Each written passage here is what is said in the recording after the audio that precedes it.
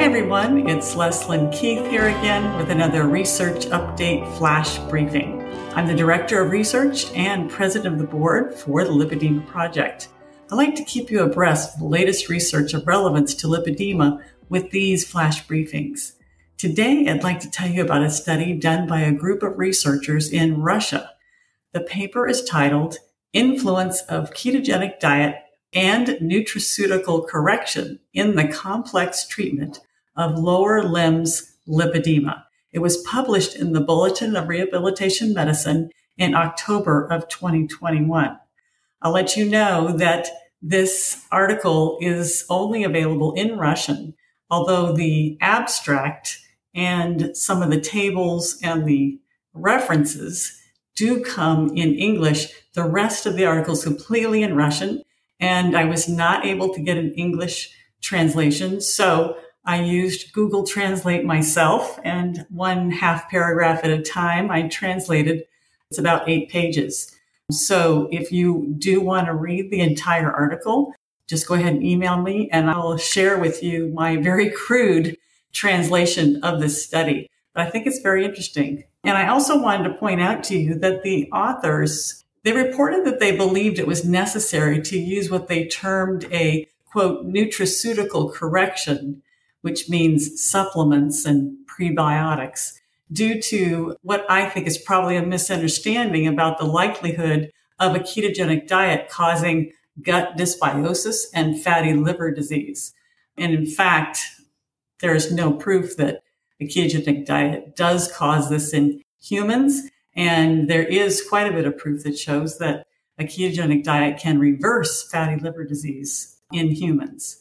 But the supposed risk of gut dysbiosis was, they based that on one review article that examined 9 studies. And all these studies were in the literature as testing some aspect of gut microbiome and a ketogenic diet. And 3 of these studies were actually on animals. And the data and the conclusion that they provided really are not very applicable to humans. Another 3 of the studies reviewed were on children with epilepsy. And it's well known that the ketogenic diet used historically for this population is not very well formulated. And although it manages seizures very well, there are other adverse side effects. So that left 3 studies that they drew their conclusions from. And the human populations that were studied in these remaining studies included a very rare condition called glucose transporter 1 deficiency syndrome. And then another one was on autoimmune multiple sclerosis. And the last one was on elite race walkers. And so the sample size of these studies were very small, ranging from just 6 participants up to 29 participants. And the intervention length of one study was only 3 weeks, while the other 2 were 3 months and 6 months. So in my opinion, this is very flimsy evidence to base a fear of gut dysbiosis on. And then the whole idea that consumption of saturated fat could cause fatty liver disease seemed to be based on one animal study. And again, we know that it's very hard to extrapolate information about animals. It's simply, we just don't have the same digestive system that mice do. And so it's not very applicable to humans. And in fact, as I said, there's multiple studies that use human subjects that show a ketogenic diet can actually reverse fatty liver disease. And when I write this up as a blog post, when I review this article, I will include all the references of all these studies I've just been talking about. And when this Russian study appears in our Lipedema Simplified blog. So now back to reviewing this particular study.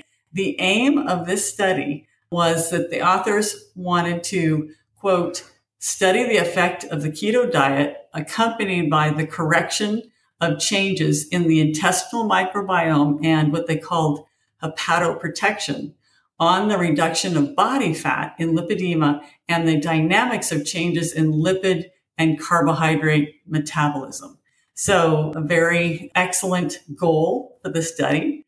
And so in order to do this study, they actually enrolled 60 patients with lipedema, and they represented stages 1 through 3. And this was using that 3-stage model of lipedema. At Lipedema Simplified, we actually use a 4-stage model.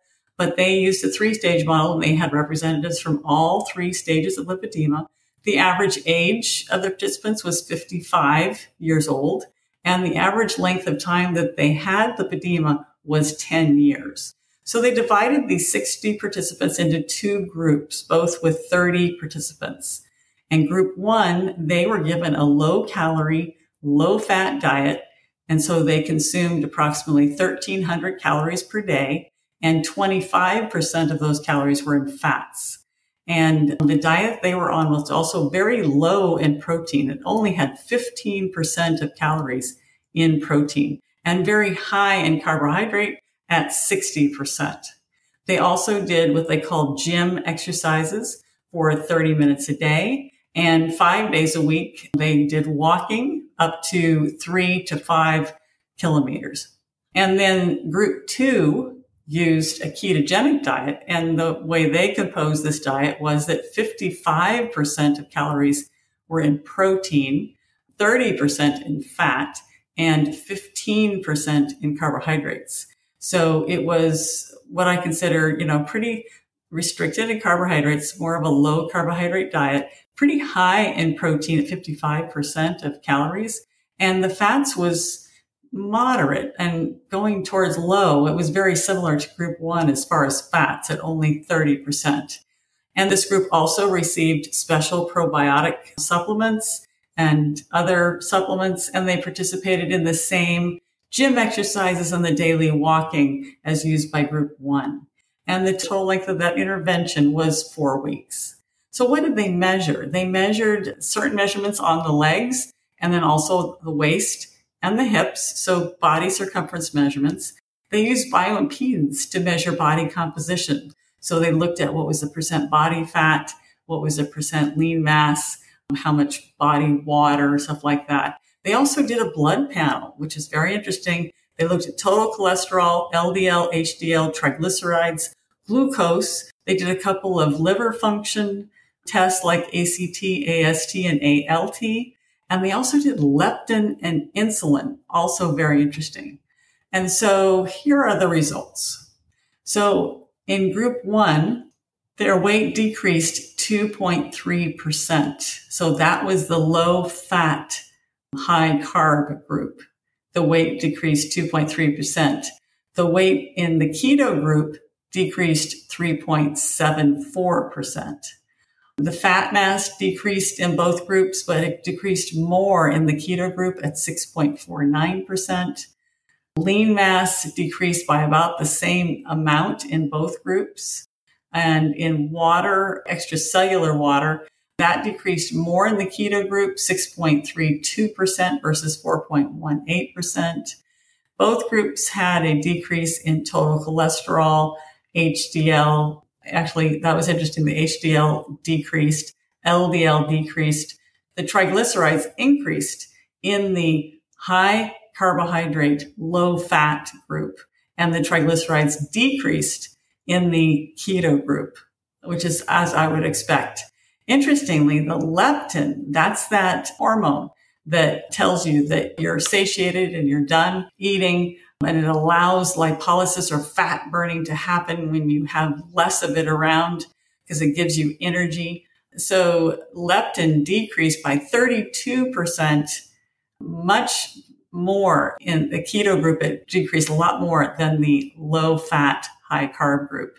Insulin did not change at all in the low fat, high carb group, and it decreased by 9.87% in the keto group. So while both groups lost weight, it was only in the keto group that this was correlated with a greater limb volume reduction, fluid loss, and fat mass decrease. The keto group also showed greater leptin and insulin decreases and a corresponding triglyceride decrease. So the conclusions that the authors came to is that they state that their studies showed that a ketogenic diet with appropriate supplementation and exercise can be an effective treatment for lipedema. It is unfortunate, however, that the outcomes are somewhat clouded by the use of supplementation. And the authors tend to give a great deal of credit to the supplements rather than the diet. It is also unfortunate that the fats were so restricted to only 30% of calories And actually, when you look at the tables on the foods that they actually encourage them to eat, the participants were encouraged to avoid saturated fats. So it was pretty easy to keep it down to 30% because they were told to avoid things like butter and cream and stuff like that. And the biggest difference between the diets is really the amount of carbohydrate restriction and the amount of protein allowance. So it was more of a low carb, high protein diet versus a low protein, high carb diet. The fat pretty much stayed about the same.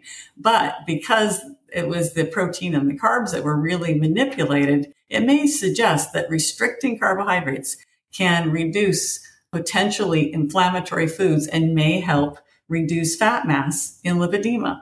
So I think this is, well worth reading this study. It's more justification, more substantiation of our hypothesis that a ketogenic diet is really a good way to eat if you have lipedema.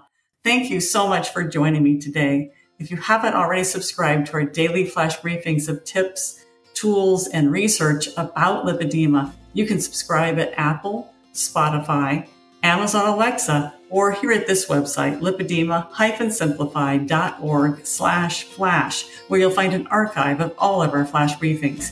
You can now also follow Living Well with Lipedema on Amazon Music and get new episodes when they become available. Thanks for listening, and I hope you'll join us again next time for another Research Update Flash Briefing.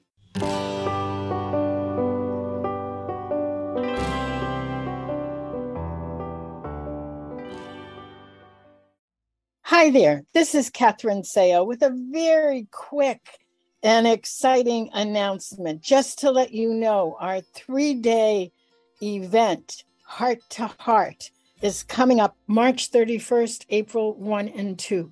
Make sure you don't miss it. We have speakers coming from all over the world and an amazing schedule for interaction with all of the community.